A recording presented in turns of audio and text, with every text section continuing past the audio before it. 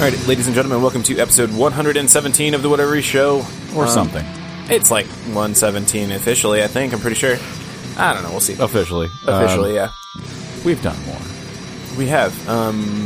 Anyway, this is not the time to blame any particular person for maybe not editing an episode or two or not putting them out. It's not, it could have been anybody. It could have been anybody.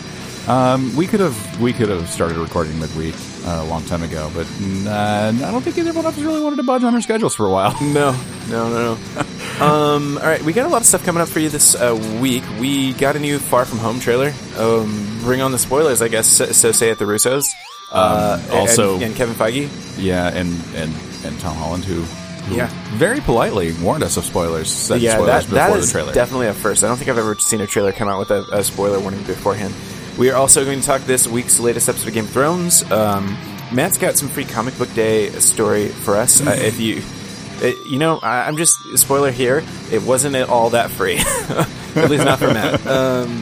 We're going to meander off into the tech field for a little while with some Microsoft news. Their build conferences this week. I think it's in Google I/O or something like that going on, because I keep seeing a bunch of news articles. Yeah, for Google's build. doing something. Yeah, Google's always doing something. Yeah, something. But if nothing else, a bunch of details leaked about all the great operating systems this week. iOS 13 has a bunch of rumors leaked. They've just released builds or some details about the next version of Android. But we're iOS nerds now, so I don't think we'll talk too long about that.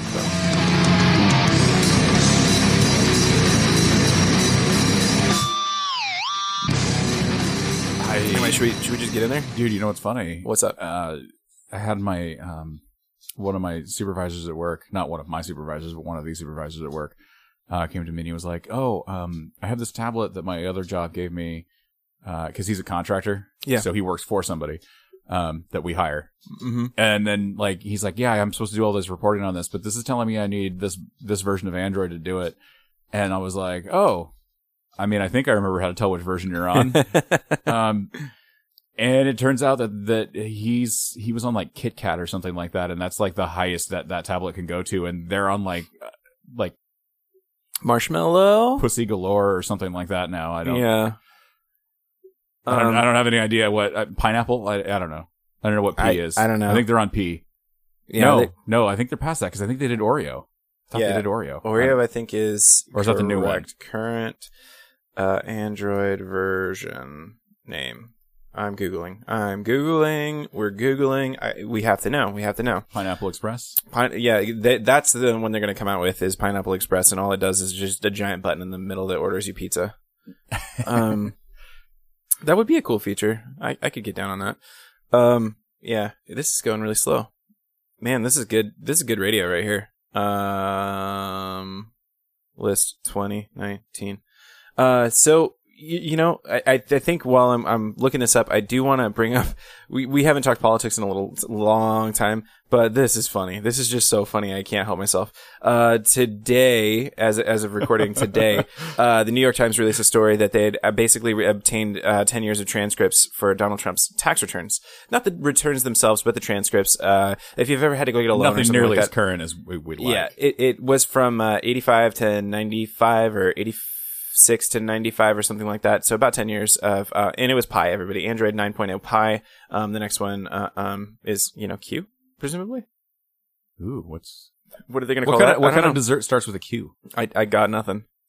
The only Q word I can think of right now is Quixote, and I don't know that that's going to make a great, I don't think it's a dessert either. Yeah. Yeah. I didn't know. Last I knew it was the last name of that Don guy. And I haven't read that, so that's as deep as I got on this episode. But yeah, anyway, 10 years, Donald Trump's tax returns are released. And it's pretty clear now why he didn't want them released, because you know what? He is in the top 1%, or at least he was for 1 year. And by that, I mean, he was in the top 1%, of business losses for that year. Just Donald Trump. 1% of business losses in a single calendar year in the entire United States of America. Over the course of the 10 years, he'd lost over $1 billion in those crazy hard and difficult, cutthroat, it was real estate and casinos. Real estate and casinos. How do you even lose money in a casino? How do you do that? I mean, it's pretty easy. You have to essentially not be very good with money. No, like I'm saying, like I can go in a casino and I could lose money hand over fist. But I'm saying if I own the casino, I think maybe I could probably make I could make a ducat or two. You know? Maybe all of his casino owning crony friends didn't let him in on the secret that the house always wins. No, maybe they're like, oh man, he got me again, buddy, and then he just keeps paying them out.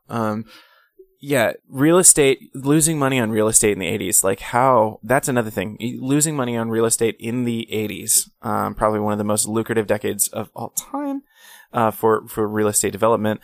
Holy Christ. So while we're on the subject of But tax $1 billion. Can we talk just ever so briefly about the tax return situation that's happening right now? So, here's the thing, guys. If you're defending Donald Trump and you're saying why should he have to release his tax returns, I could maybe see your point of view if he hadn't already promised to do so during his campaign and then just outright failed to do so. And then to compound that situation, he also then chose to use the IRS as a scapegoat to not do it by saying, "Oh, I can't do it because I'm under audit." To which the IRS was like, "No, that's bullshit too. He can totally release him even though he's under audit, and his audit is a thing that was, it's private between him and us. But his tax returns, he can show them to anybody he wants." Yep. Yep. Literally can. So then that's you why have every president for the last, since 50 Truman, years or I something. think, yeah. So then you have the two lies now that have happened since then. And then you have to add to that he is the first president since Truman to not do so. So really, guys, what's he hiding? Well, I think probably most likely what he's hiding is that he didn't suddenly turn it around. Like, I sincerely doubt he suddenly turned it around. I think our president, our billionaire businessman president that we needed to steer this ship like a business and blah, blah, blah, I think he's probably broke as fuck. And I think that probably he's being propped up purely by loans and outstanding debt. And I think that's what we're going to find out. Which, I'm just saying, like, if you're in good financial straits, like, if you've got all the money you need, you don't do Trump steaks. Like, if you're like doing well, you don't endorse a steak, Yeah. So yeah, I think that's what we're going to find out. And that's probably going to lead to, and basically everybody has leverage over him, one big theory is, that like Deutsche Bank is, where basically any of his money comes from right now is just basically loans through that. So, I mean, that's got to be the case. He's clearly still got some spending power. So, I think the thing is he's probably just in debt up to his eyeballs, which in a way is kind of representative of the modern American. So there is a little bit of poetry in that. Well, the difference though is that those Americans just get fucked when they have to file bankruptcy, whereas Donnie just keeps getting to live the lifestyle of gold jets and diamond plated toilets and whatever. The thing about it is after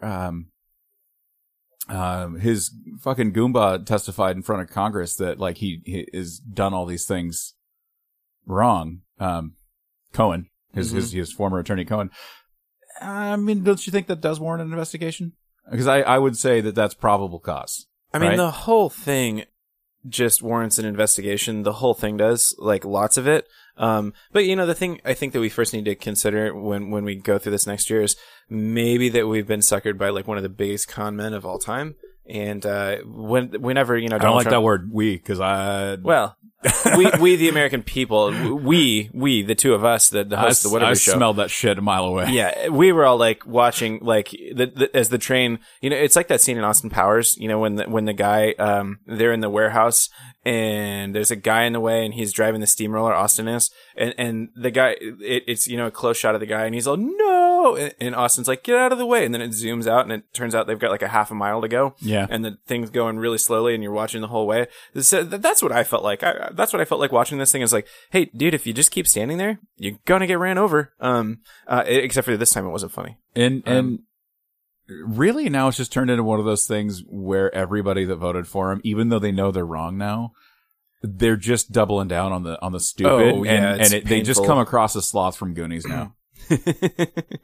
Yeah, doubling down is definitely a phenomenon that we have going on right now. Like his approval rating speaks to that, even though that like there's nothing really positive going on that he's responsible for. But the economy, which he's practically actively stifling with his tax policies. And, well, and I think it's telling that all the tariffs, financial analysts too, where they're like, well, yeah, but these are like the economy has rebounded as a result of the last of Obama's policies that, yeah, we're going to start to see those decline now.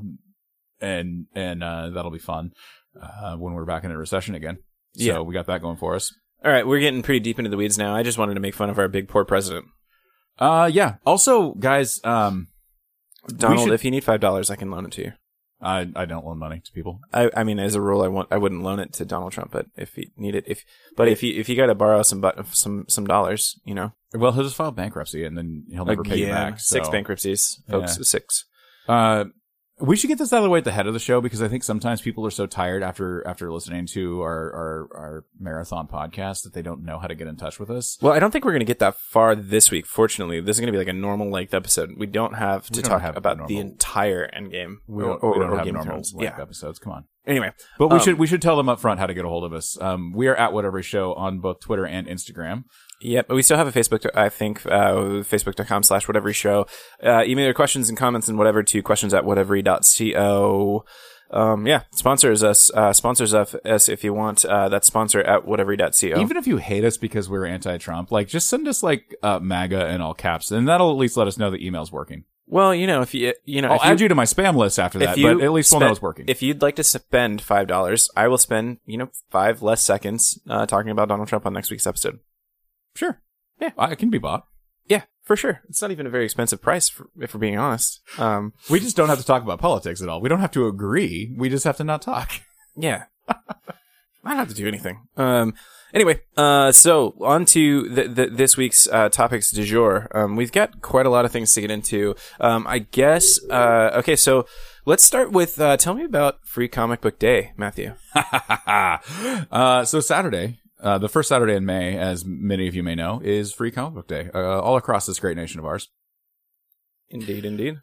Where the publishers, print up, some random bullshit story, that, something that would usually be like a backup in a different book or something like that. But they throw them out there and give them to all the comic book, brick and mortar stores, and you go in and get yourself a free comic or two.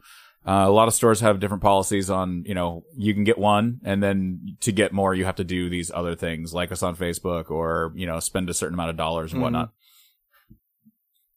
And so I went in there with every intention. I was like, well, I'll probably spend at least $10 because I'll buy a new pop figure or something like that. And that way we can get a couple extra comic books. And the owner looks at me and he goes, "Hey man, long time no see." And I go, "Yeah." I go, "It's just been super busy and whatnot." And he goes, "I imagine your box is getting pretty full." And I was like, "No, I don't think so. Cause, I think all my subscriptions got canceled because it took me a year and a half to pick them up last time." Oh yeah. And he goes, "Oh, I think I might have reinstated you when you came and picked them all up though." And I'm like, "Oh, genuinely sorry, because I had no idea." Because normally he calls me if it's been a while since I've been in there and whatnot. Yeah. It's usually a wellness check, just making sure I'm alive and whatnot. But anyway, so long story short, $147 later. On Free Comic Book Day. Free Comic Book Day. We were basically given carte blanche to take as many of the free comics as we wanted on the way out the door. So that's something. Positive news out of the situation, though, is he actually did reinstate my comics with no break in continuity. So I have the entire run of Hal Jordan and the Green Lantern Corps and the entire run of Guggenheim's X-Men Gold, which I actually did like. And I'm completely current on the Flash since Rebirth. So I have Rebirth number one all the way through issue 69, as luck would have it. Nice. So yeah, Free Comic Book Day, my ass. Not quite as free as one would hope. Okay. Let's talk more Zelda really quick. Yeah, sure. Because I definitely played some Zelda this week. Yeah. How's it going? Much to my wife's chagrin. I have conquered my third Divine Beast. Yeah. Which order did you go? I know you did the water temple thing. The elephant first. Yeah, and it's weird because none of the Divine Beasts are any easier than the others. If you can defeat one, you can defeat the rest of them.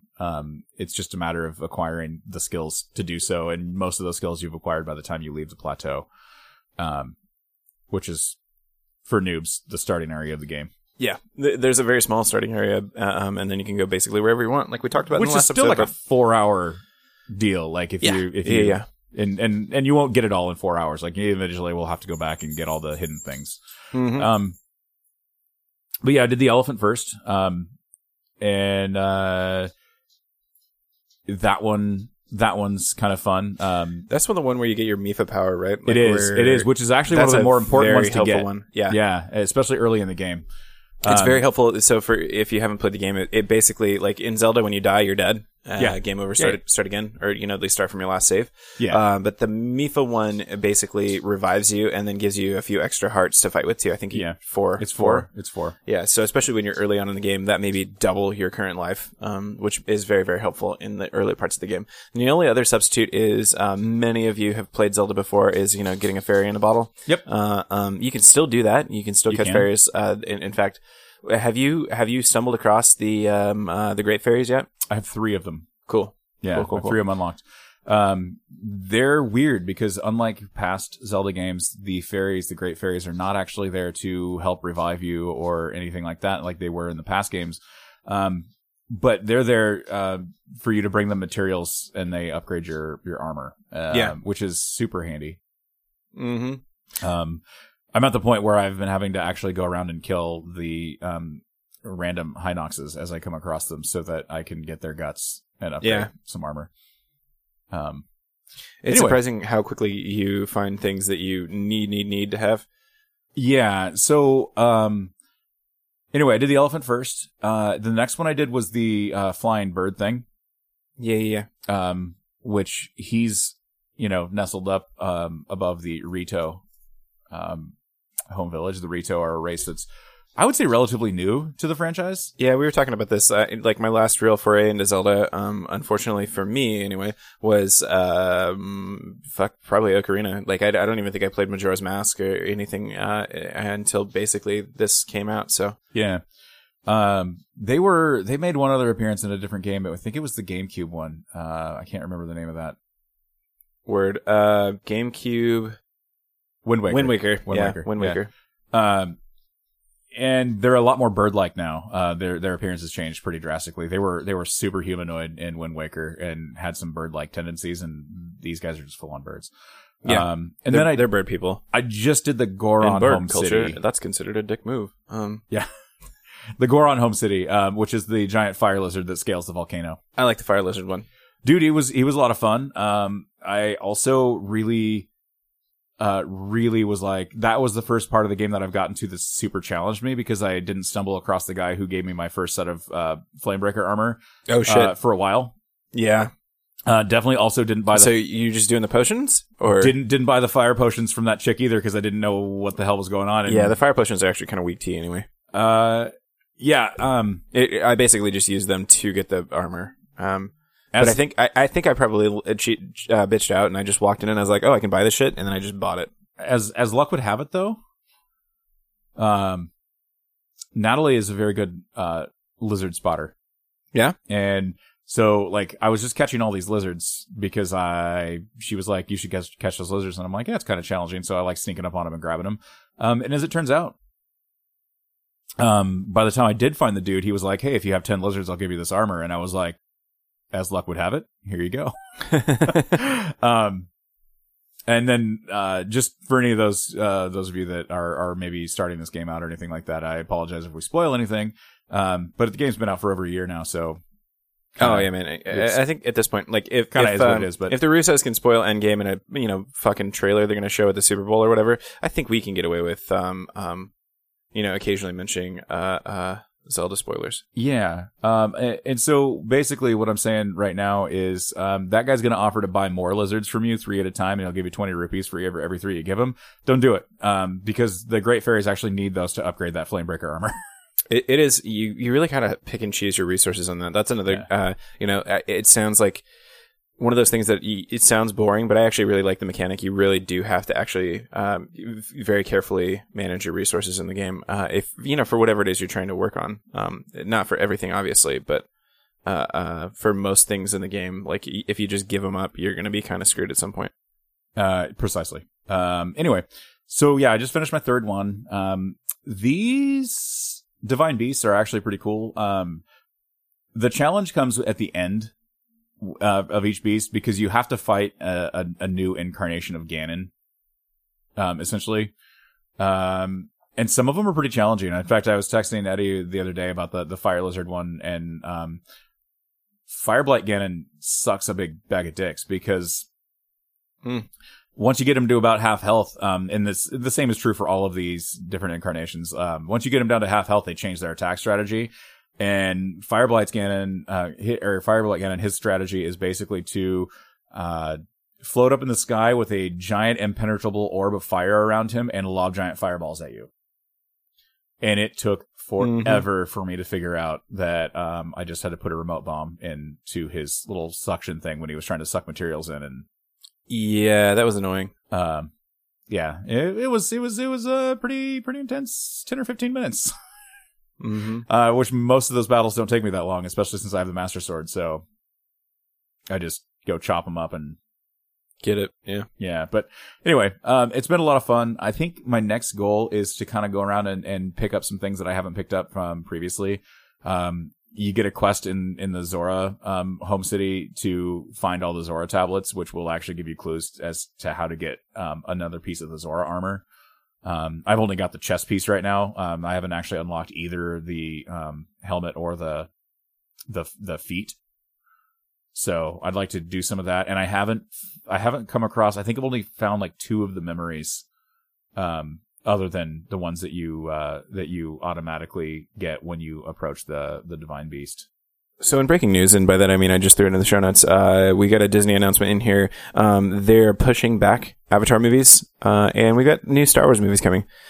Neither of these surprised me the least bit whatsoever. Like, at this point, I'm not sure we're ever going to see a second Avatar movie. I mean, shouldn't Cameron be done with like 3 of them by now? You would think this is going to be one of the weirdest, so presumably, like, I believe at this point they're intended to be a trilogy, right? I thought he was doing 3 more in addition to the one. Yeah, but I'm saying, like, aren't the next 2 movies sequels to the 2009 movie? I think it was. It's Jim Cameron. I don't know that he does anything that makes sense. Not limited to, but including not liking Wonder Woman. Yeah, fair. So I don't know. I don't know what the strategy is. Disney owning Fox, I think, is going to be one of those things where Fox may have made some decisions that maybe Disney doesn't care to abide by at this point. And I mean, some of the contractual ones, obviously, they're going to have to. But I was actually reading an article the other day that talked about the X-Files quite a bit because, if you've been living under a rock for the last 3 years, you know that 2 years ago they did a season 10 of the X-Files. They did a 6-episode run, and then the year after they did a 10-episode run of season 11. And then Fox decided to kind of kill it there, even though Chris Carter was just like, well, I've still got more stories to tell, and it sounds like Duchovny and Anderson are up for it, so let's do it. And Fox is like, yeah, maybe not. Yeah. And so it wouldn't surprise me now that Disney's in charge if we did get some more X-Files at some point. Yeah. Doesn't surprise me that Avatar's being pushed back because, let's face it, when it comes to cartoon cats, Avatar isn't probably Disney's cup of tea. Well, it's funny because, like, as much money, like, the hubbub this weekend was over Endgame surpassing, or, soon surpassing. I think probably by now they have, but surpassing Avatar as the highest grossing movie of all time. The thing is, for the highest grossing movie of all time, I would just expect there to be a lot more cultural impact. And there just isn't. Like, nobody talks about that movie. I don't, I can't remember anybody who's like, oh yeah, my favorite movie is Avatar. Like, I don't know that that's a person that exists. People talked about it quite a bit when it first came out, but I think that was more because this is one of the first movies that was actually shot in legit 3D. Well, that's the thing. People talked about it as like, oh, you got to go see this in the theater. It's a legit, like, you want to see this kind of action happening in the theater. Right. But after that, nothing. Just like flat out nothing. So. And that's the other thing that I heard discussed a lot of the time then was like, well, the story's not that bad. I mean, it's Ferngully in space, but so worldwide, it's still Avatar at $2.7 billion, almost $2.8 billion. You got an up to the minute figure for Endgame? I don't have an up to the minute figure, and I am trying. Oh, let's go by record. Well, while you're poking around here, there's another little, there's a couple of other tidbits that I think, This paragraph, for example, I'm just going to read it. Following its box office behemoth, Avengers Endgame, Disney has also adjusted a few upcoming Marvel releases. Fox's The New Mutants, which is an X-Men film with Game of Thrones star Maisie Williams, was pushed back from August 2nd, 2019 to April 3rd, 2020. Meanwhile, Gambit, another Fox-owned X-Men entry, was removed from the studio schedule. The Channing Tatum-led spin-off was previously dated for March 13th, 2020. Not entirely sad to see Gambit not on the radar anymore. Dude, I don't know if I ever felt good about that movie anyway. So I'm pretty firmly of the belief that the Dark Phoenix is probably the last of this sort of universe of characters we see. Up until last week, there was even talk about not even doing New Mutants as a theatrical release and throwing it on Hulu. That's what I was going to say. Now that they're backing that one up too, that was going to be my suggestion. I could see that being a Hulu exclusive, or even like a direct to Blu-ray sort of scenario. Probably not direct to video anymore because that's kind of what Hulu and Netflix are for. Yeah, or Disney Plus. I have a hard time seeing the mouse really get behind that, knowing that at this point, we're not going down that route anymore. We're gonna do some revamping and get the characters in the MCU. Yeah, and we actually might have a hint as to how that might happen too. When we talk about the Spider-Man trailer, we will. In fact, I want to just hit another quick piece of news on the tech side, and then we'll get into spoiler territory for a lot of stuff. But so I put this in the thing, and I think this is probably only going to be like me that cares about it, but I care about it, so it's in there. It's my show. What the fuck are you going to do? So when I switched over, somebody found his big boy pants this morning. Yeah. So when I switched over from Mac to PC as like my primary daily driver, which has been years now, it's been a long time. It mostly went okay, except for one of the things that sucks about PC is as a development environment, it kind of blows. So like there's not really a good package manager, there's not a good terminal. Look, PowerShell people, I get it. I got it. PowerShell's not bad, but most of the rest of the world is running a variation of Nix, CLI. Whether it's Unix, Linux, of course, Mac OS runs a BSD under the hood, so you get a proper terminal on that system. Meanwhile, in the Windows world, you have Command, you have PowerShell, and then you have there's a couple of other half decent ones that are just woefully outdated, like Conemu. So before somebody writes that one in, Commander is okay, but it doesn't really properly support Winx subsystem for Linux, which is again, if you want to develop on Windows, I think that's where we're going. If you're not writing Mac or Windows applications, because actually the Windows IDE tools are pretty good. What's it fucking called? The one where you do the programs? I can't remember. Shit. Anyway, the main, developer tools for Windows aren't bad, but, if you're if you like me want to do web development or something like that, and you live inside of a terminal for the vast majority of that, you're kind of fucked, because, then your only options basically become, like, right now, the best one I found. Is that because you use Ruby? No. It's really because, if you want to do Windows stuff, like very Windows specific things, you download the binaries from Microsoft and you program it in their IDE, basically. Or you're using Java, which again is very similar to, you're generally not writing, plain text files. You're doing it in a development IDE. You can, do Java in plain text and stuff like that. But it's just not the same. But if you get into web development for like half a second, basically like 98% of the web runs on some variation of Linux. And so living in that environment is very helpful. You also get the benefit of things like package managers. So when you want to, I'm only asking because I legitimately use a command terminal once in a while. Yeah. And honestly, that's like IP config stuff, which is for Windows tooling, it's not bad. You can do that through PowerShell or command prompt, whatever. It doesn't really matter.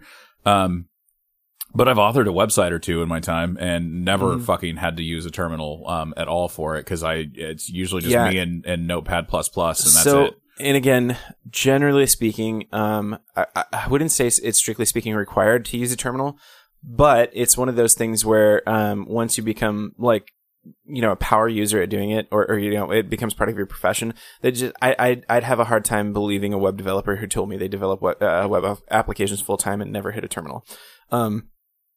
That said, generally speaking, like the terminal in Mac OS or any distribution of Linux is vastly better than what's offered. And like, it was a feature last year, maybe it was 2017, when Microsoft announced that you could finally cut and paste in command, like as in command.exe. That's been something that's been around on, you know, every other platform for like since the beginning of time. No, you've always been able to do it. It just isn't as simple as just like Control V, Control C. Like Control C does something entirely different in command prompt, which is why you Control can't do C is still the a special character, and it's stop everything. Yeah, copying and pasting was not simple, you know, in command as recently as 2 years ago. PowerShell, PowerShell, you can copy from whatever source you want, and then just right click when you click in the thing, and it'll just paste it in for you. PowerShell's nice. A lot better. It's still not as powerful as a full like bash shell. But it's a lot better. The downside there is too, like if you're moving from, you have to have your feet in both worlds, you know, so like if you're developing on a PC and you're using PowerShell, you're actually going to run up into a wall where it's not very helpful. You're still not going to have like a good package manager and support for those types of things. It doesn't integrate well with Windows subsystem for Linux. I guess I should just call it Windex, and just stick with that. That's what I'm calling it from now on. It might be copyrighted, but let's go for it. It's for PCs. It's different. Windex. Windex, I don't know. I'll workshop it. I like Windex better, but just, you know, I'm worried about the cease and desist. Yeah, that's true. So anyway, they're finally doing a new terminal, and it's going to be hopefully good, which is good too, because like the only current option I found right now is Hyper. Hyper Terminal, which is not to be confused with the other Hyper Terminal, is basically an Electron app. For those of you not familiar, an Electron app is basically a very, very targeted instance of Chrome. So you're running a full browser stack, basically to do a terminal. So it is very, Slack is this way too. Like Slack runs as an Electron app. Lots of actually popular apps run on Electron. The downside is it is very, very resource hungry for something that should be a tiny, tiny little drain on your system resources. You know, and so I don't like using Electron apps very often, not the least of which because they're also, tend to be way slower than native, controls. So guys, here's the thing. I know a lot of you are excited about this, but I want to remind you. We do have to move on. Yeah. No, I just want to remind you of something that happened to me 5 years ago. What's that? And I was promised 5 years ago that Microsoft was developing a new web browser, codenamed Samson, that was going to make IE completely obsolete, and it was going to be the lightweight, you know, Chrome-like or Firefox-like browser that you wanted. And then we got Edge. And it turns out that the thing with Edge is that the two core components that make IE suck are still present in Edge. And the fact that they did not use WebKit, which is absolutely ridiculous considering that the top 3 browsers on the planet are all WebKit browsers. At the time, I don't know that I could blame them too hard for that. So like the browser engine, dude, it was 5 years ago. Yeah. Well, 5 years ago, the landscape was quite a bit different. Not, you know, shockingly different. I still would have probably said use WebKit because even at that point, I think the writing was a little bit on the wall the way things were going. That said, the other option I would have given them is forking the Gecko, that rendering engine, which is of course that's not a euphemism, guys. Yeah. So instead they went with they stuck with their own. I think it doesn't use the same rendering engine as IE does it. Components of it, I think, but not the whole stack. Yeah, I don't remember. I remember there's 2 very specific pieces of I honestly think under the hood that Edge gets dogged on a lot more than it deserves. Like, I haven't really had any problems with it, except for the fact that the extension support's kind of crappy. Dude, it sucks. And it's nowhere else. So like, one of the main reasons I want to use an alternate browser, for me is because I want it to sync across to my phone. For me, I use Firefox because Google's gross. And then I can sync across to my phone. But even on my phone, most of the time, I spend most of my time in Safari, just the default that comes with it. And then I flip over to Firefox when I want to move between things. Unfortunately, you know? I do a lot of stuff that incorporates Flash and whatnot. And so I still don't use Firefox because I still don't like having to download Flash as a separate player. Mm-hmm. That is the occasional use I have for Chrome too. Actually, I do keep Chrome on my machine signed out of everything. Because it just works when you hit a Flash page. Yeah. But that said, I can't, man, even that I'm running out of, you know, actual uses for. What scares me and what I don't like now is we're getting back into the like, you know, early 2000s where it's like this, website best supported by Chrome or only supported on Chrome or something like that. And it's just like, bitch, it's the web. The whole point of the web is if I can read your page, you should just be letting me see it. And the thing with Chrome is, what I found at least is that, it's because they don't always properly support the standard. They'll hack something in so that your page will render regardless of whether or not you're doing it correctly. Fragmentation, much like Thanos himself, is inevitable. Yeah. Run from it. But destiny arrives all the But same. there are things that we can do to make it easier. And really, I don't know. It just pisses me off that there's no standard right now. And I'm not like calling for like, we need government oversight on our browsers. No, see, I'd actually go the opposite direction. I don't want there to be a standard. I'd rather have independent rendering engines as long as they support the web standard, which is already a thing. W3C. Yeah. Well, yeah, is in charge of. It is. Yeah. It is. But, the problem is you do run into stuff that's just like, hey, fuckers, get Chrome for this. Or like, we have some government websites that we can only use IE for. They don't even support Edge yet. And that's madness. Yeah. This is the path of madness. And so it's like, well, we have to have IE. And then, for these systems, we have to use this. And then for this one, Firefox works better. There's no like standard, but it just works better. Yeah. So it's all bullshit, guys. Yeah, that's one of the downsides about the web is that we seem to be competing against which shitty company we let own it. So, for the early 2000s, that was mainly Microsoft. But, all right, that's probably enough general nerdery about this topic, mostly because there's a sizable portion of you that are probably falling asleep by now. So, shall we get into spoiler territory?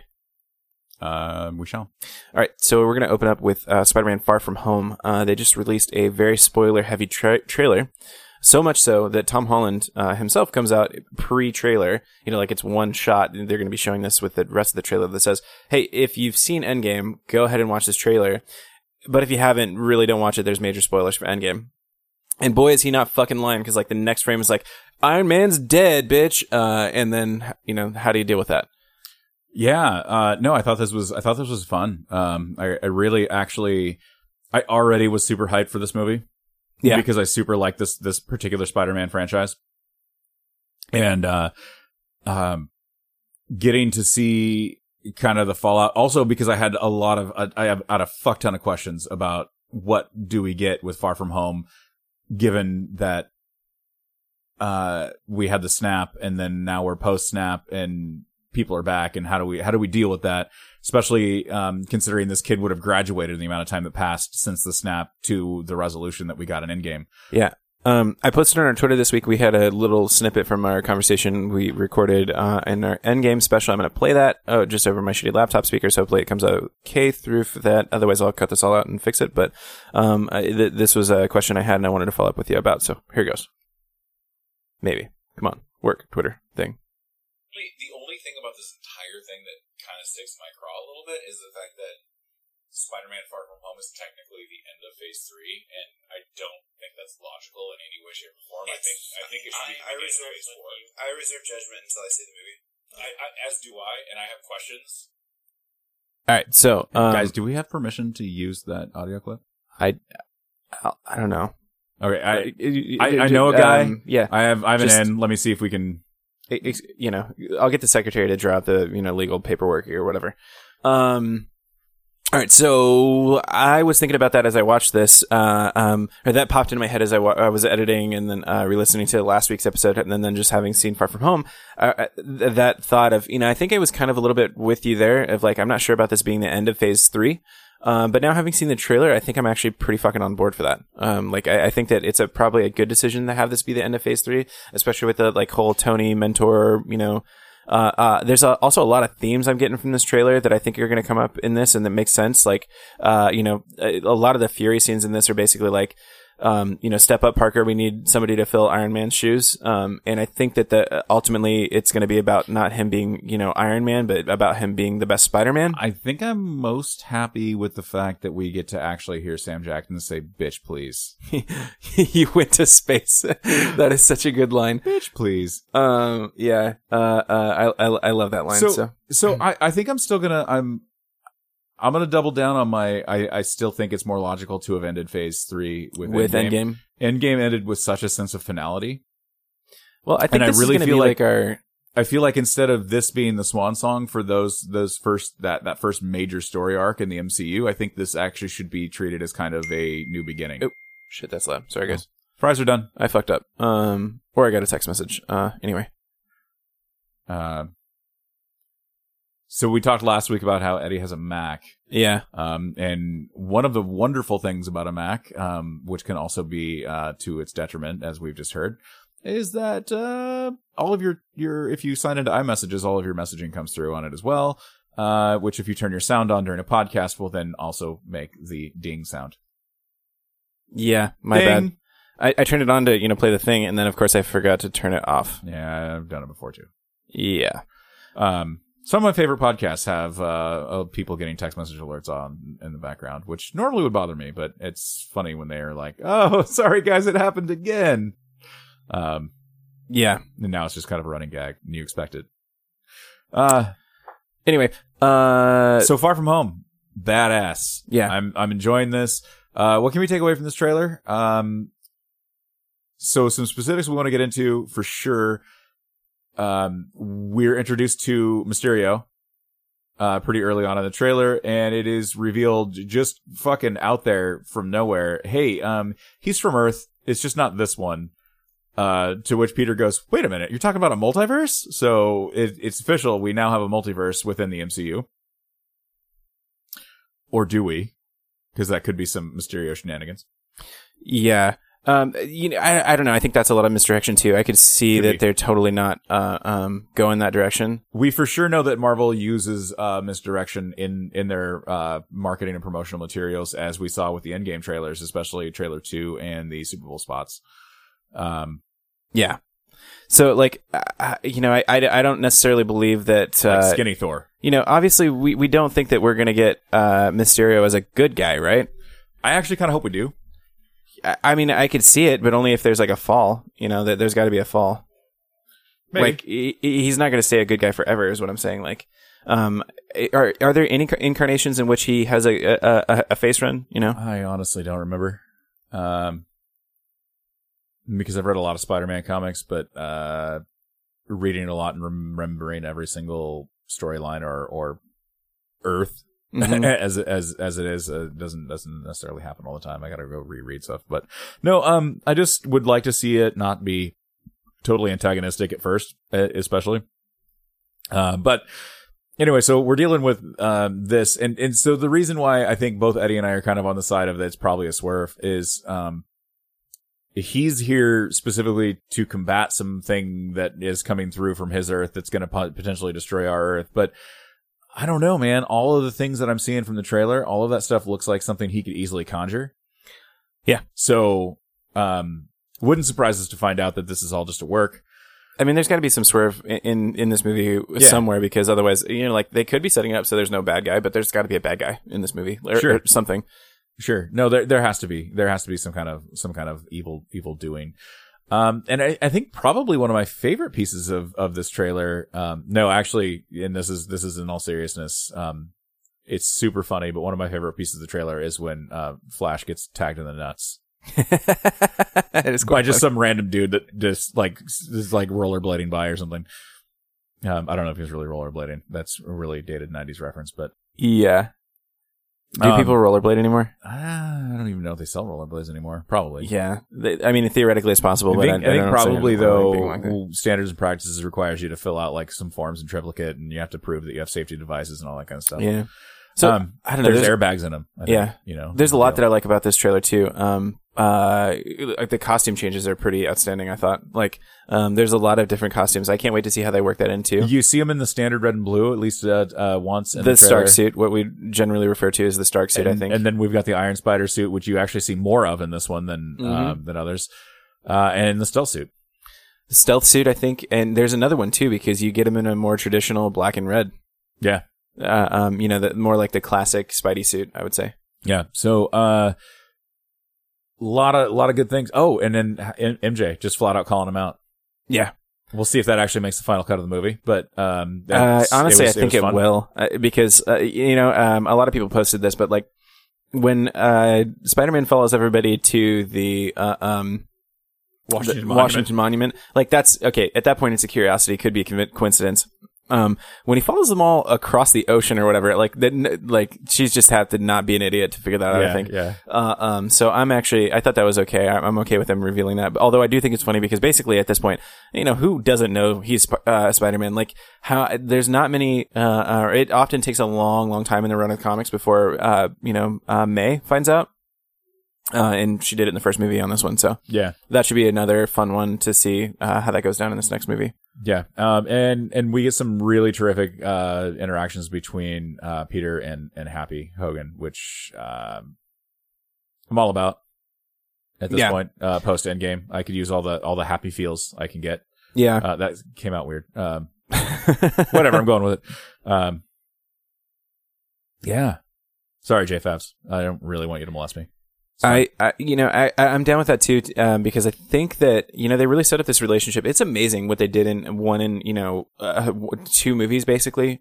Basically just a Homecoming and Infinity War, I think, where they set up this mentor relationship so very well, that now one of the things that I'm most interested in is the aftermath of that and how Spider-Man deals with that moving in, to the next phase of movies. So that's one of the reasons, I think that's one of the big reasons why I think I'm gonna like that this is a Phase 3 movie, rather than being Phase 4, because Endgame gives you a climax, but it doesn't necessarily, give you the resolution. Oh, that's not a euphemism either. No, it does both. You get both, but the literal and the literary. I'm excited to see. I feel sorry for the guy in the seat in front of you. Yeah, for sure. Well, he isn't going to need to buy gel for the show. That's gross. So anyway, that's probably fine. Yeah, I mean, we're going to talk about way cringier stuff when we talk about Game of Thrones. So for sure. So anyway, I think I like that aspect of it. I'm actually kind of hyped for just seeing that, like, as much as I know this is a Spider-Man movie, I am very excited to see what they do with the aftermath of Endgame proper, because we got a lot of questions, and I guess we'll transition slyly and smoothly into some Endgame follow up, because it also pertains to this trailer and Spider-Man Far From Home. But I'm very curious to see how they deal with the post 5-year snap, as in everybody's brought back 5 years later. So presumably a lot of kids already graduated out or in college that were in class with Peter. I am curious. We see Ned there, but I'm wondering at this point, is he like a TA, or did he get snapped as well? No, Ned got dusted. Okay. Joe Russo has already come out and said that the reason that they're crying when they see each other is because they were both gone for the 5 years. Yeah. Although, given that the way Peter reacted when he came back, mm-hmm. I don't really get that he knew he was gone that long. Yeah. So anyway, it'll be interesting to see. And then the other thing that Russo went on to say, and he didn't confirm one way or another. He said, but we've seen large groups get dusted simultaneously at the same time, so it's possible that all of Peter's gang. I kind of feel like that's got to be the case. It may not be every single kid on like the cathletes or whatever. The mathletes. I don't know what the hell they're called. Maybe Flash is actually like the Haikyuu coach now. Yeah. But it looks to me like the core group, at least, maybe not every character that got lines in the first movie, but it looks like the core group, MJ, Flash, Ned, even the teacher, it looks like all got dusted and they come back and basically resume life as normal. But like, one question I had leaving Endgame was, okay, so that dude, who's doing the support group thing with Cap, and his husband got dusted, and now he's back out dating again. Now all of a sudden his husband returns. You're like, for a lot of other people, they'll have gone on the dates and now they're married again. For a lot of other people, can you just think about the suicide rate after the snap? Yeah, if it were real, like I gotta feel like it's a lot like. Did you ever watch Castaway with Tom Hanks?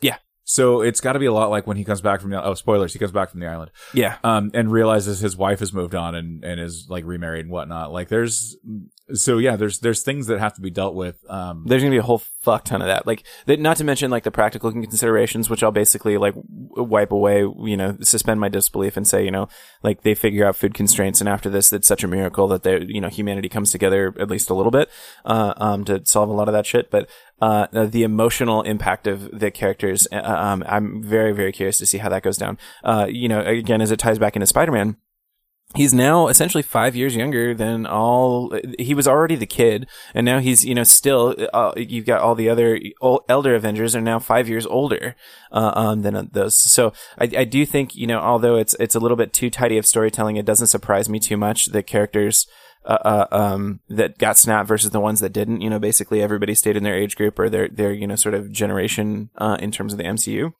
So I don't know. It'll be fun to see how they do that. And then the other thing that I wanted to talk about is you mentioned before, and we were talking about a little bit ago, tying X-Men into this thing. Yeah. And I think we get some, real quick before we head down that rabbit hole. What I think would be interesting is if we got to see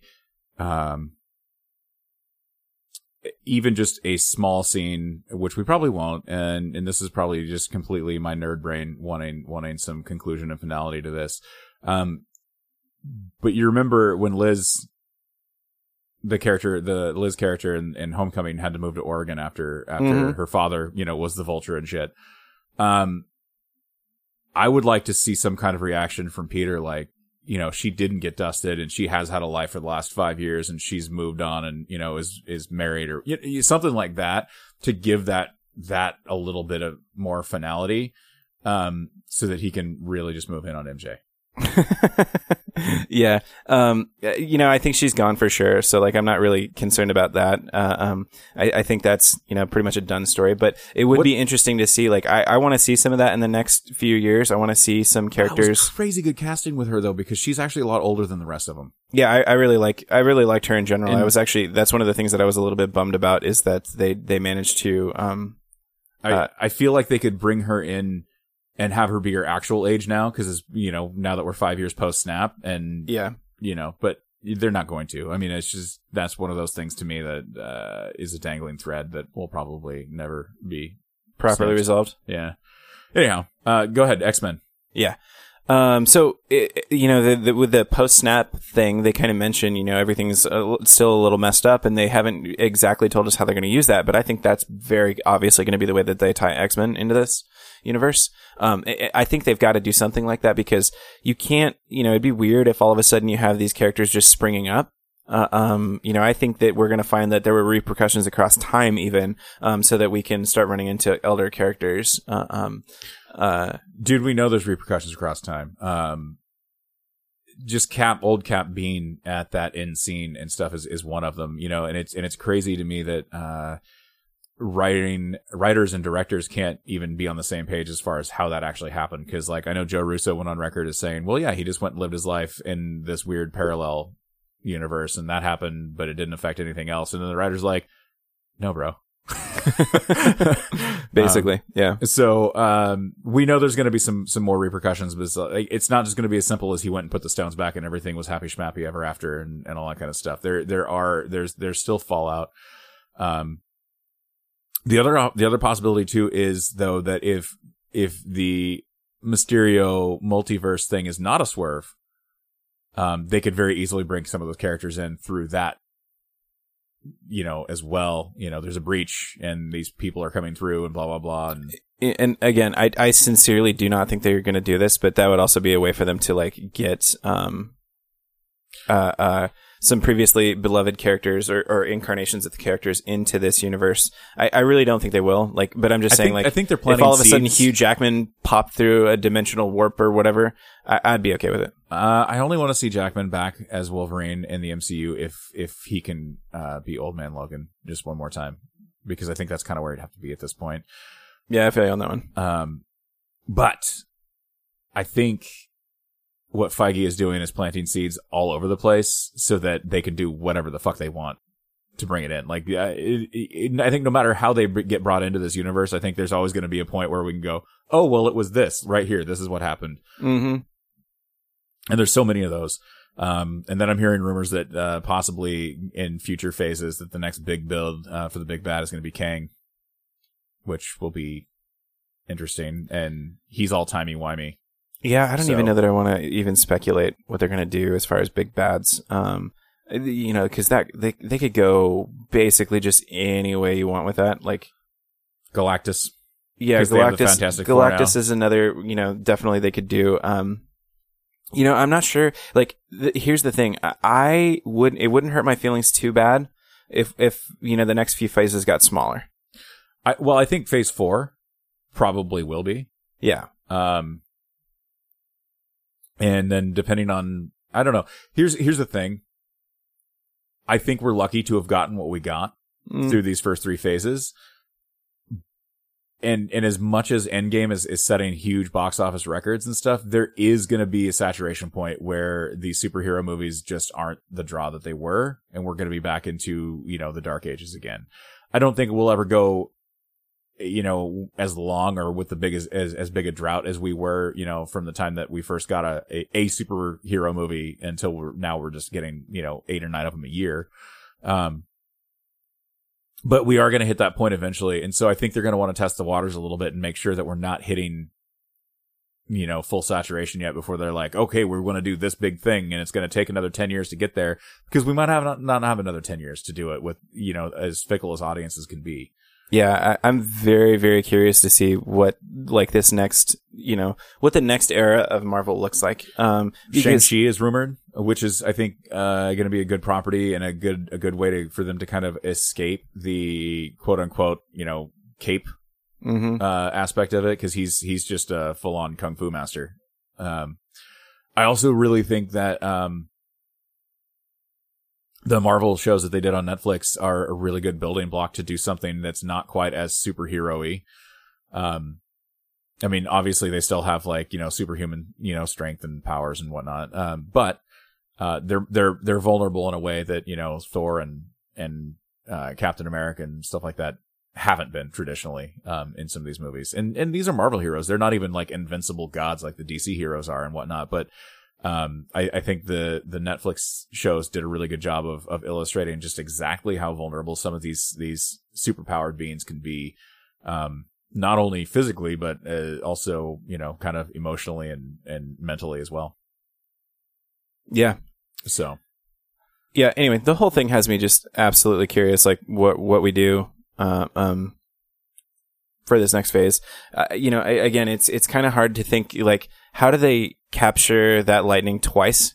How do they manage to do something the size and scale and scope of what they've done with the what we're calling the Infinity Saga now? I don't know. On the other hand, it does seem like it'd be a little bit easier for them now if they went into that with this sort of plan. But I think that's the part of the thing that made it work too, is they went in with an overall arc that obviously changed. If you go watch some of the time-lapse stuff, of, the Infinity Saga and how it plays together movie to movie to movie, you can tell that they didn't really start truly setting things up until very late in the game. At least until after we got all of our main, heroes on board. They just sort of kept building it up, and then finally they were like, okay, we got to give this someplace to go. So, yeah. This is what's incredible to me is in 1999, we got Star Wars Episode 1, The Phantom Menace, which, looking back on it now, wasn't necessarily the gift it could have been. Yeah. But Lucas did those 3 movies, and then at the end of the day, we had this 6-movie saga. And we were just like, oh man, look at this. He wrapped it up. There's we finally got the story that happened before with the Clone Wars and the Rebellion and blah, blah, blah. And it was a 6-movie arc, and we were just like, oh, this took so long. And they did, they finally gave it to us though. We got the whole story. Turns out not so much, because now we're getting the whole story. But even then, if you look at the Prime Saga of Star Wars, it's still 9 movies. Yeah. And it's taken since 1977. And this is 2019 now. Yeah. To do it. So it's a 42-year arc. 42-year arc. Sorry. Word. And Marvel just flat out gave us 22, counting Spider-Man, 23 movies to finish their, saga, their Infinity Saga as it is. And they did it in 11 years.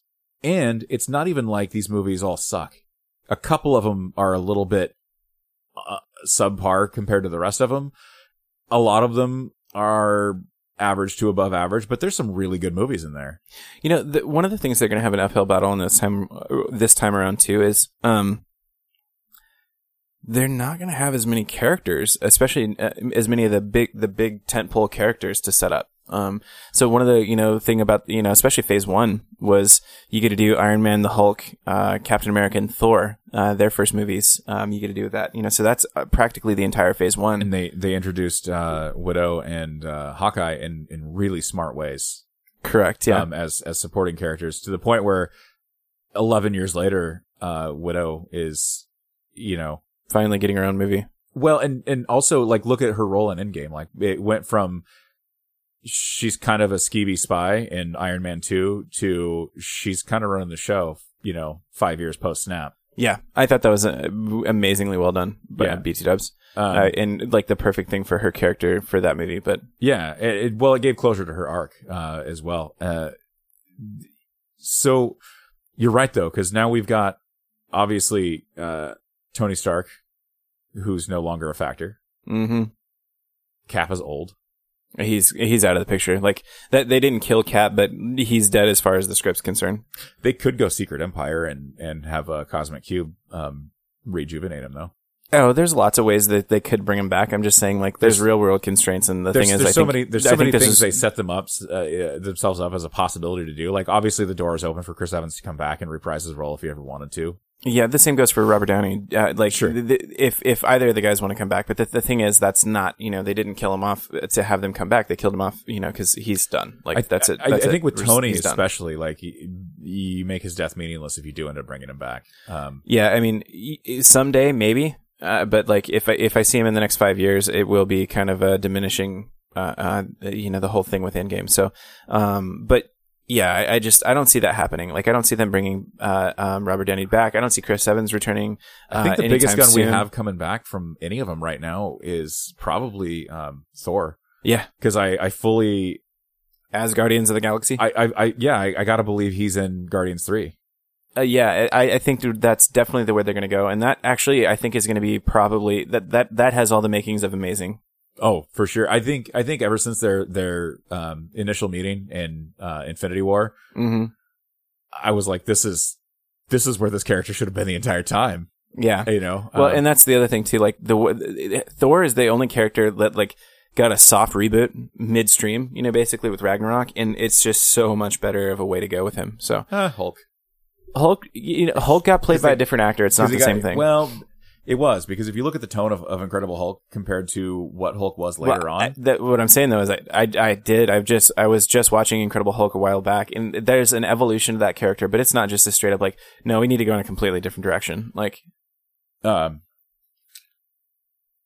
but I do think they took quite a bit of care with Thor. For sure. Well, look at Hemsworth. Hemsworth was even talking about maybe not even acting anymore after one of these movies. I don't remember which one.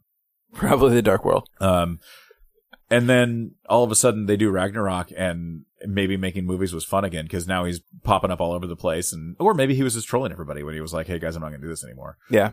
But either way, I think Hemsworth has kind of found his home with the character of Thor, and it's amongst the Guardians.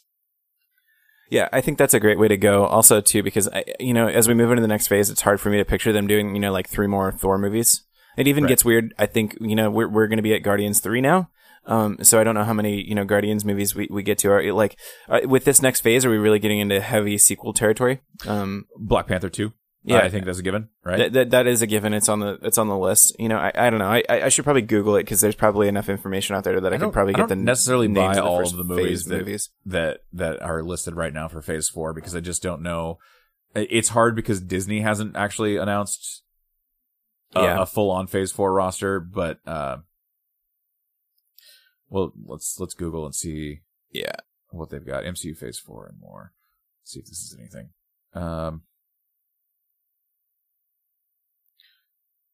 Black Widow standalone, an adaptation of Eternals, which I don't even know what that is. I'll have to put on my nerd glasses again.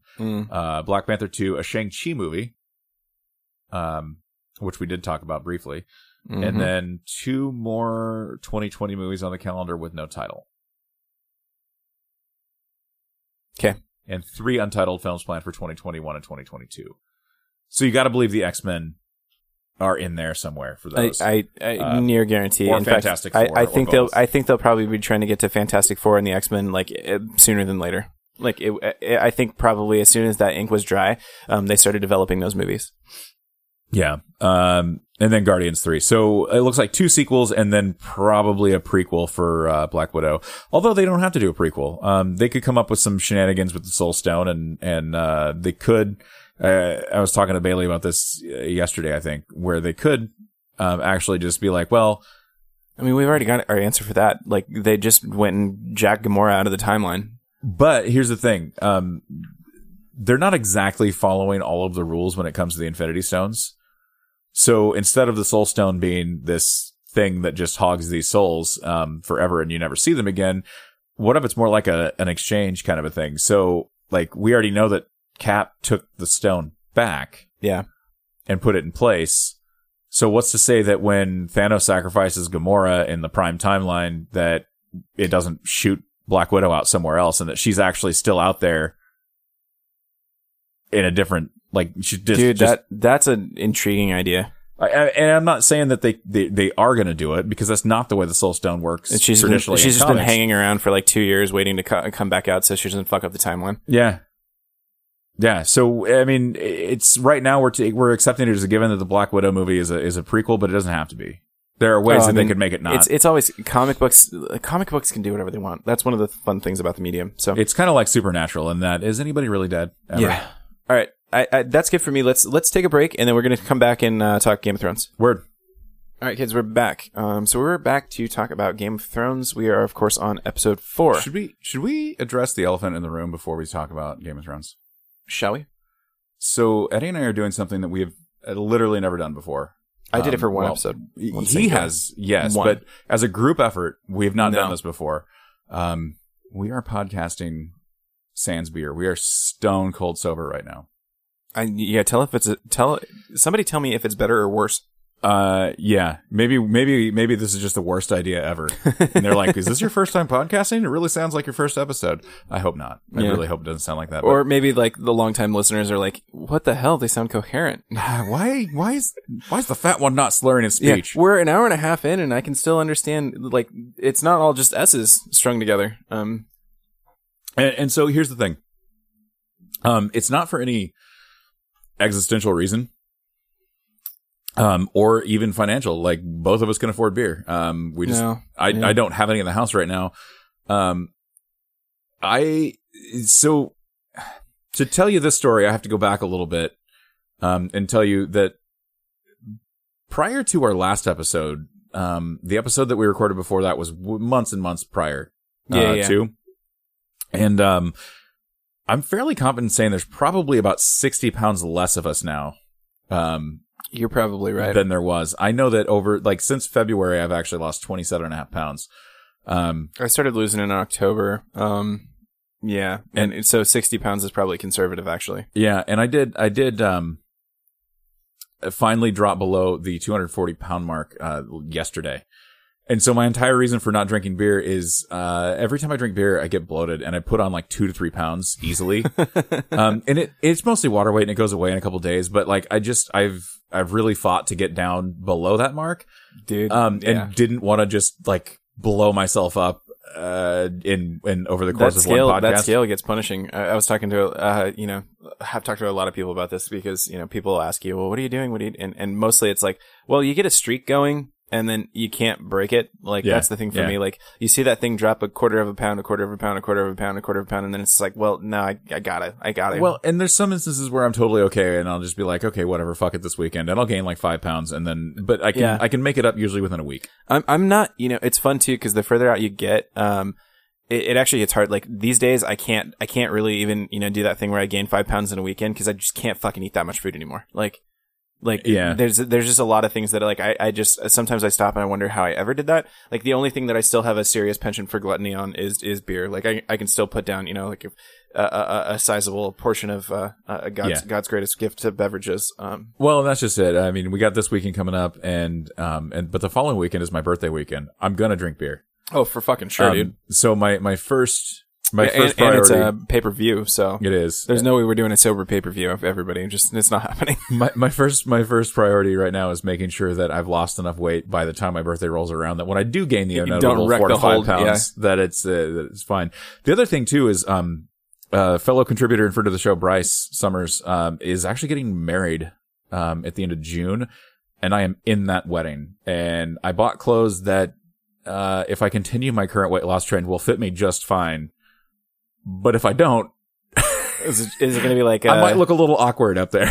Yeah, is it going to be like a button's going to fly off and kill some granny? Probably it's not going to kill anybody, but yeah. There's a distinct chance that if you sneeze or something, like 8 buttons are going to shoot off like a fucking sort of fat Matt shrapnel. Yeah. Cool. So I'm really trying to avoid. No judgment. I've been there. Yeah, I'm really trying to avoid that. Although at least I'm feeling less pressure this time around because I've been involved in several weddings and it's usually as the best man, and so I have to do all this stuff. Yeah. Hey. You're welcome. No. Yeah. And then this one's cool because Sam is the best man. And I just kind of get to hang out and take direction and throw out the occasional opinion every once in a while, and I don't really have to be responsible for anything. So I like it. That's the life. Yeah. Yeah. Also yeah. have to wear a tuxedo, which is nice. It's no tuxes? No. Good man. Yeah. You know what?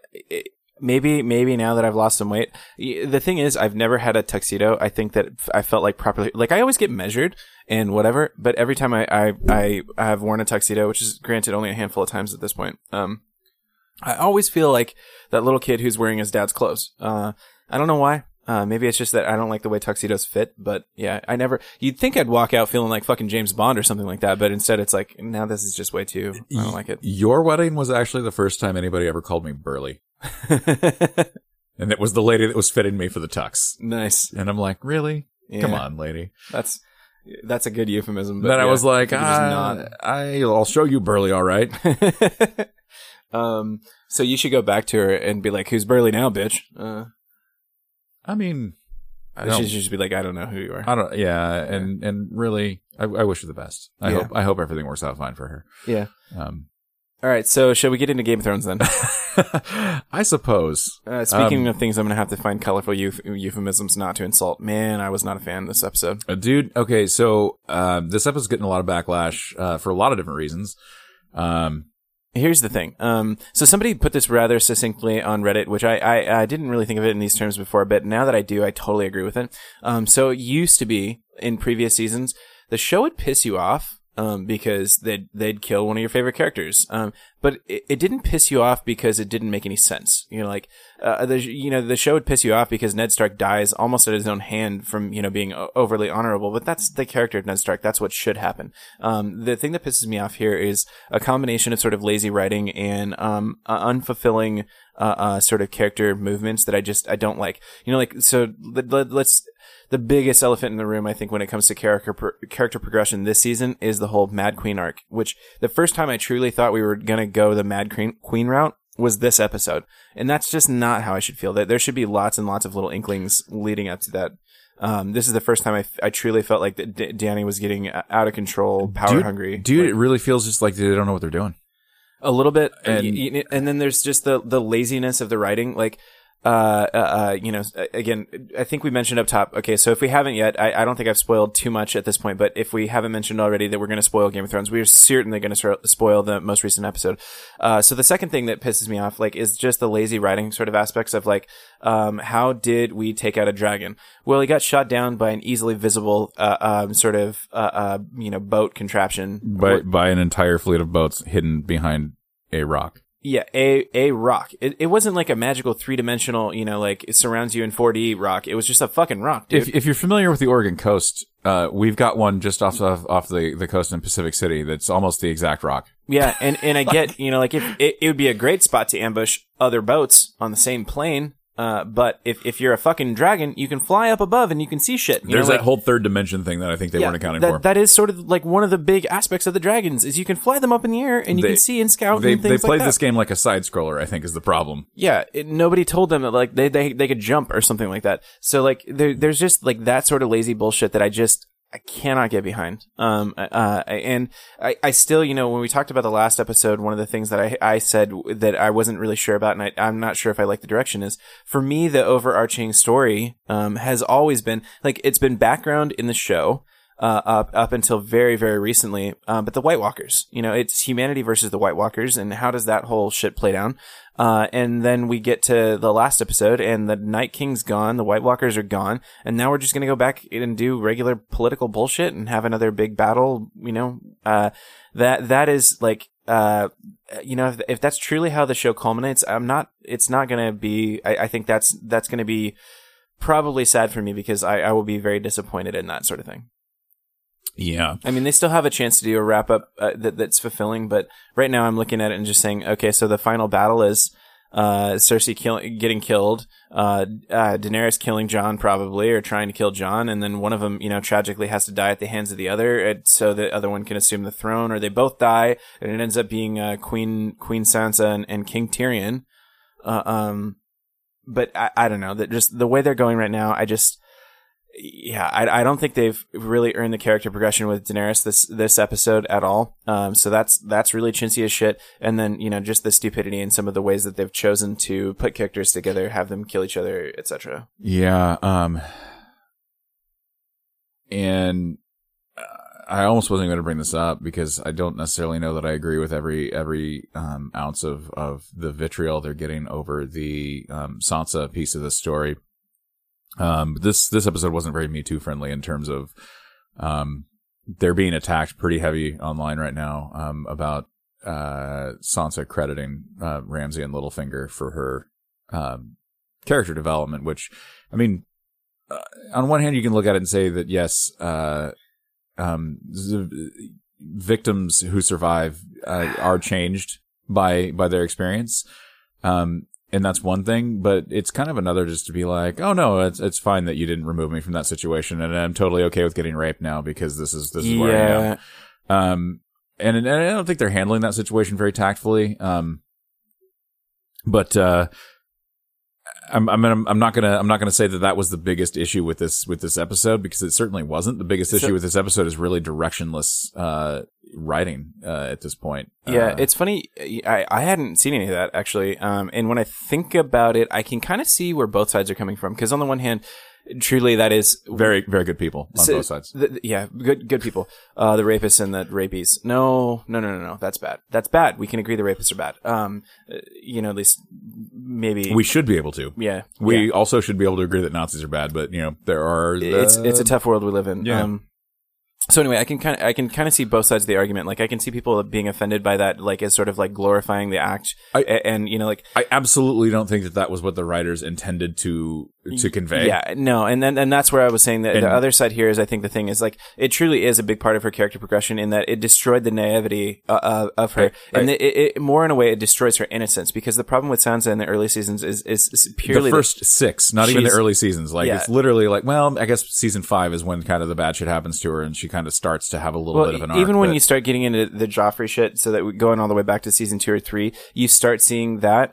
But it's like that destruction of her innocence. Like, it's not meant to be like she's not saying it as like, oh yeah, everybody should get a little rape now and then, so it'd really help you grow up. I think what she's saying is like that's what took the last of her innocence away. And in a way, it leaves her just as damaged and broken as you think, because now she's suspicious of everything. Like Daenerys, and maybe she's going to prove right on this one in the long term, but only because they're, being lazy with how they've written it. But the, amount of, side eye she's given Daenerys so far this season has been, to me, one of the things that I thought was also kind of a little chintzy. It was like, is this just needless drama at this point? I get that it's Game of Thrones and you can't have everybody be friends all the time, but like, seriously, she's got dragons and she just saved your ass like a lot. So, maybe get on board a little bit. I really feel like that whole, that animosity between those two is completely contrived. And I think it does a disservice to the story.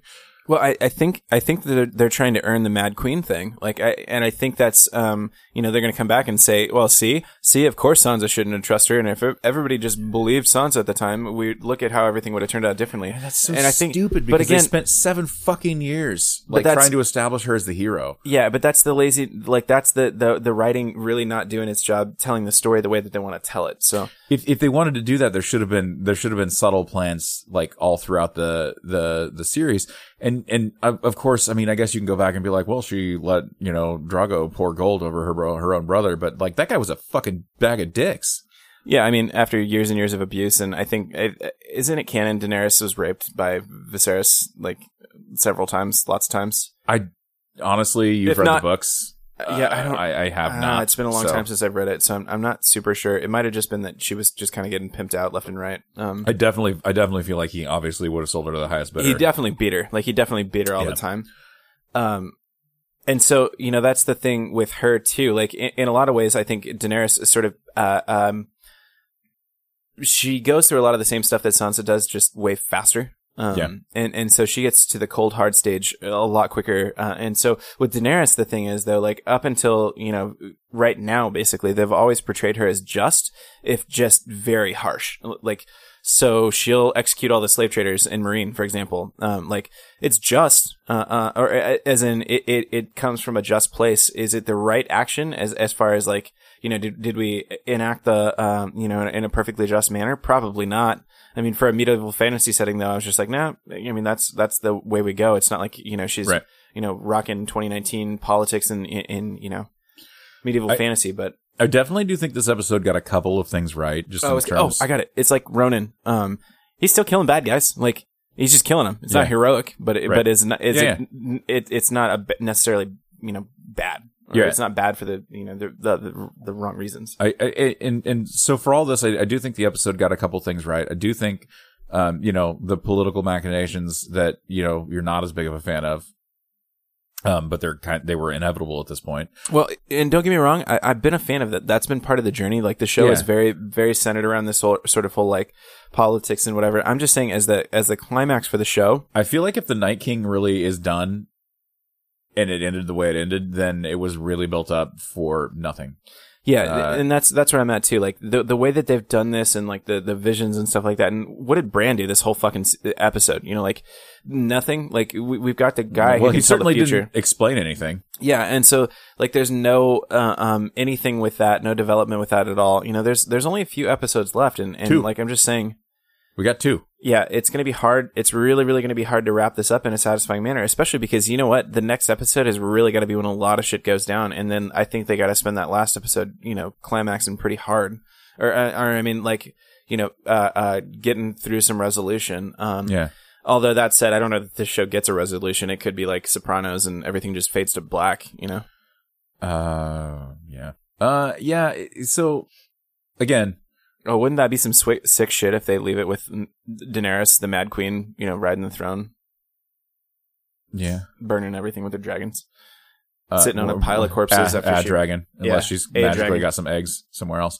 I wouldn't rule that out, too. Maybe they spend a whole season in SS dragon hunting in the next spinoff or whatever. Yeah. I know that she bought John some pumpkin spice latte, and he was totally just hanging out with his friends and drinking wine the whole time. Yep. That's why she was giving him side eye in the mess hall. Because she's like, you promised you would be home by 8. We could watch, I don't know, whatever. Some TV show. Game of Thrones. We were going to watch Game of Thrones. What do people watch these days? I don't know. So it did do a couple things right. I definitely liked a couple pieces of dialogue that Tyrion had.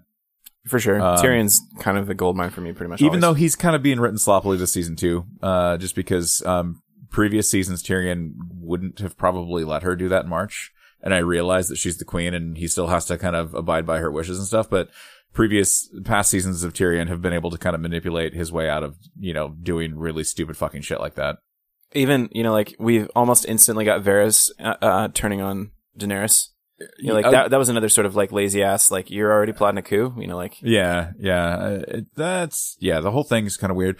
I do really like, at one point Dany kind of gives Jon an ultimatum that, you can't tell anybody about your heritage because if you do, they'll rally for you and I can't rule with you taking the attention away, blah, blah, blah.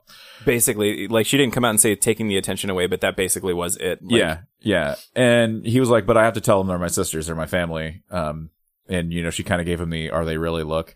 But she did say, if you do this, they are, either way. Yeah. She did say, if you do this, this is what'll happen. And she was 100% right, because Sansa, she didn't spend all that time around Littlefinger and not pick anything up. So she's definitely got some motives. And again, like I said, the one thing that I really, really took away from this episode that I really, that I don't want to be looked at as a negative is it took 6 years, but we are getting like an actual character arc with Sansa. She went through the first several seasons really not doing much of anything. Yeah, well, still, the thing is, she's getting a character arc now, but she's still not really doing anything. Like, this is another thing, like, where I think, you know, that is one of the plausible theories that I've heard, is that we are basically setting up everybody dies except for Sansa and Tyrion, and maybe that's a little bit of a happy ending because they'll be just rulers and you know, do the right thing. Like, Tyrion on the throne actually could probably be one of the best endings of the show, or the best, you know, endings for that humanity, you know, that world. They're you know, populous.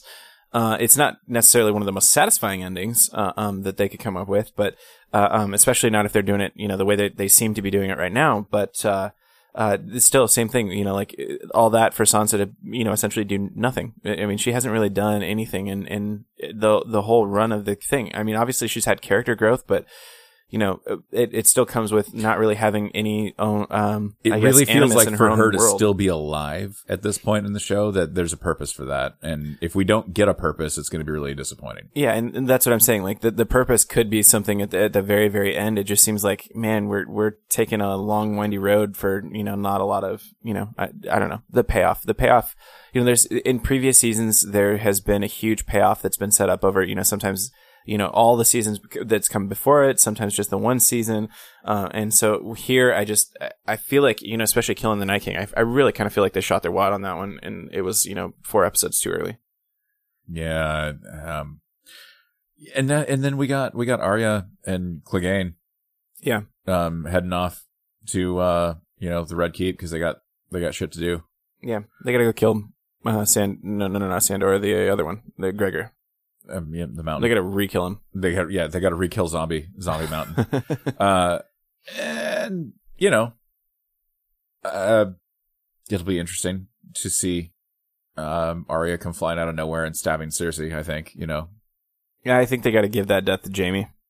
I think that's the ultimate culmination of Jaime's arc, is he kills Cersei. Or Arya walks in on him fucking her again and just kills them both. He's like, really? Yeah. I did like that moment between Jaime and the big woman, Brienne. Brienne. Yeah. I had to call her that because where did the big woman go? Yeah.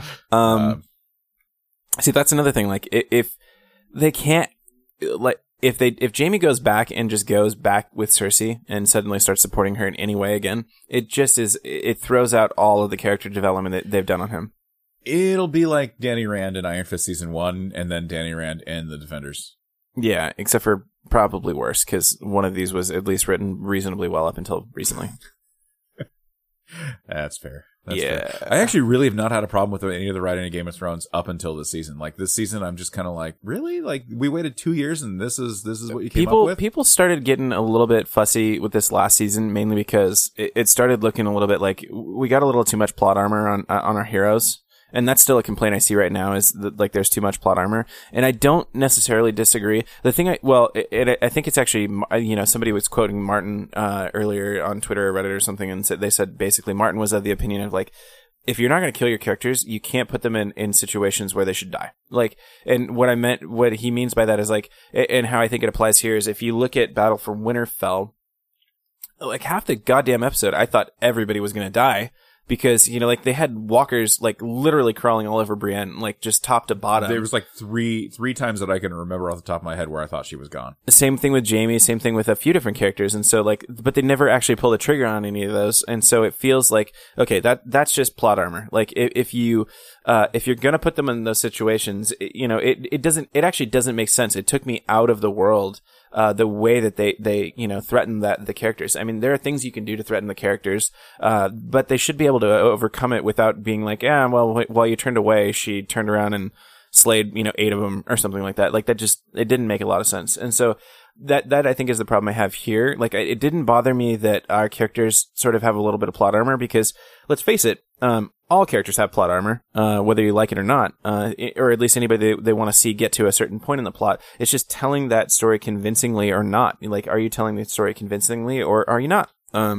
So yeah, that's the thing that I found frustrating. That's what I found frustrating. And so it didn't bother me this last season because it's like, yeah, actually I'm okay. Like we're getting to the point where, we're getting into, like the last phase and we have to see some of these characters start winning because if the story is just literally everybody fucking like dies except for the one character that you got lucky for rooting for, then that's not a good story either, Well, and let's address the dragon situation. Shall we? One more time. So we're talking about a dragon.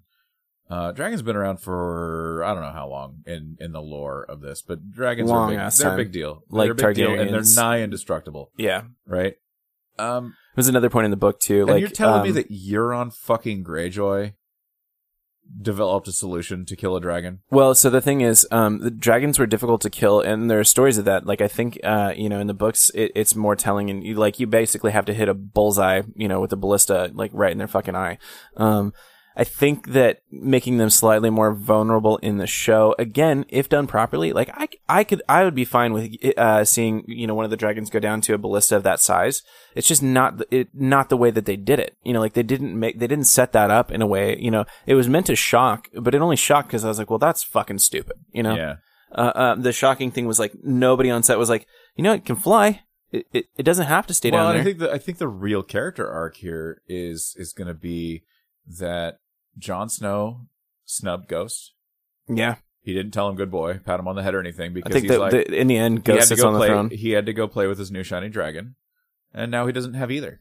Yeah. Man, that was such a lazy ass excuse too. I read somewhere they were basically like, well, it was hard to give him a fitting send off because he's CG. And I was like, oh yeah, it's a good thing they got the real fucking dragons and giant ships for this. Right. It's like, really? Yeah, they were like they put him in the scene via CG, but they couldn't get Jon Snow to come back and do a reshoot to interact with him at all. And I'm like, if that's really the case, then that's the dumbest thing I've ever seen. Yeah, that's another one where it feels like they were setting something up with that.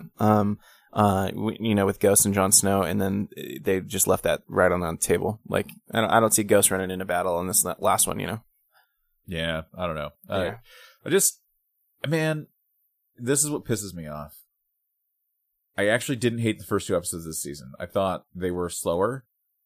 But I thought that was good because they were actually like doing some good character development and all that kind of stuff. And then these last 2 episodes, the Battle for Winterfell and then the Last of the Starks, I'm just like, what are they doing? Like, why? And then I didn't watch this show. I didn't watch the show until like a year and a half ago. Mm-hmm. And so I finished it all, and then I waited alongside the rest of all you fuckers, like, for the new season. And I'm like, this is what it's like to watch this show as it comes out. And I'm like, this isn't much fun at all. Like, yeah. We started at the beginning, and the time between is rough, especially because it's kind of a long time between seasons too. But I mean, at the longest, the seasons are only 10 episodes. And then last season was only 7, and then this year we only get 6. So. I think this doesn't necessarily have to be the problem, but I think a problem, you can always almost see the correlation between budget each season gets and the quality of the writing. So this season I think is probably going to be one of the most expensive seasons of TV, but the writing is just it's really hamstringing what this show could be. I think so.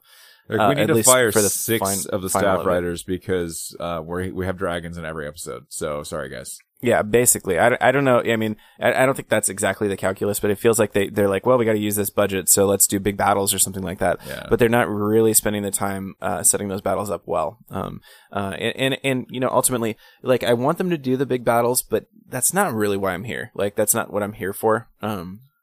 But anyway, That also kind of just feels like Martin is just kind of sitting back and he's cashing. oh, he's his just checks. catching those checks. Yeah. And like he's gonna write a book that's gonna end the series completely differently. Like, I do think the ending. Well, first off, it was said that he told Benioff and Weiss the ending. Martin told him the ending to the story. Problem is, not even Martin knows how he's supposed to get there. Like, that's one of the things that slowed the writing so far to a slog. Is he said, I think somewhere along the lines, he said, I killed off a character and did not realize quite the fucking conundrum that was going to leave me with how to get these characters from point A to point B.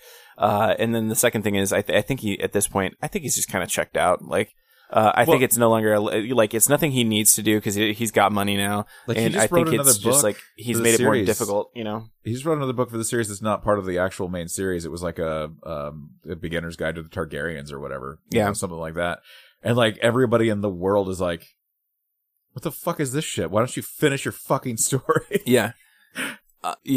On the one hand, I kind of can't blame them, but on the other hand, it's like I'm not a writer. I've given up any hope of ever seeing Martin finish the series. Like, I don't think it's going to happen. And even if he did at this point, like I read, Kind of makes me wonder if I even want to really start. I read like the first 6 pages the other day, and I'm like, do I want to do this? Okay, Like, I'll tell you, the first 3 books are some of the best books in fantasy literature, just like period.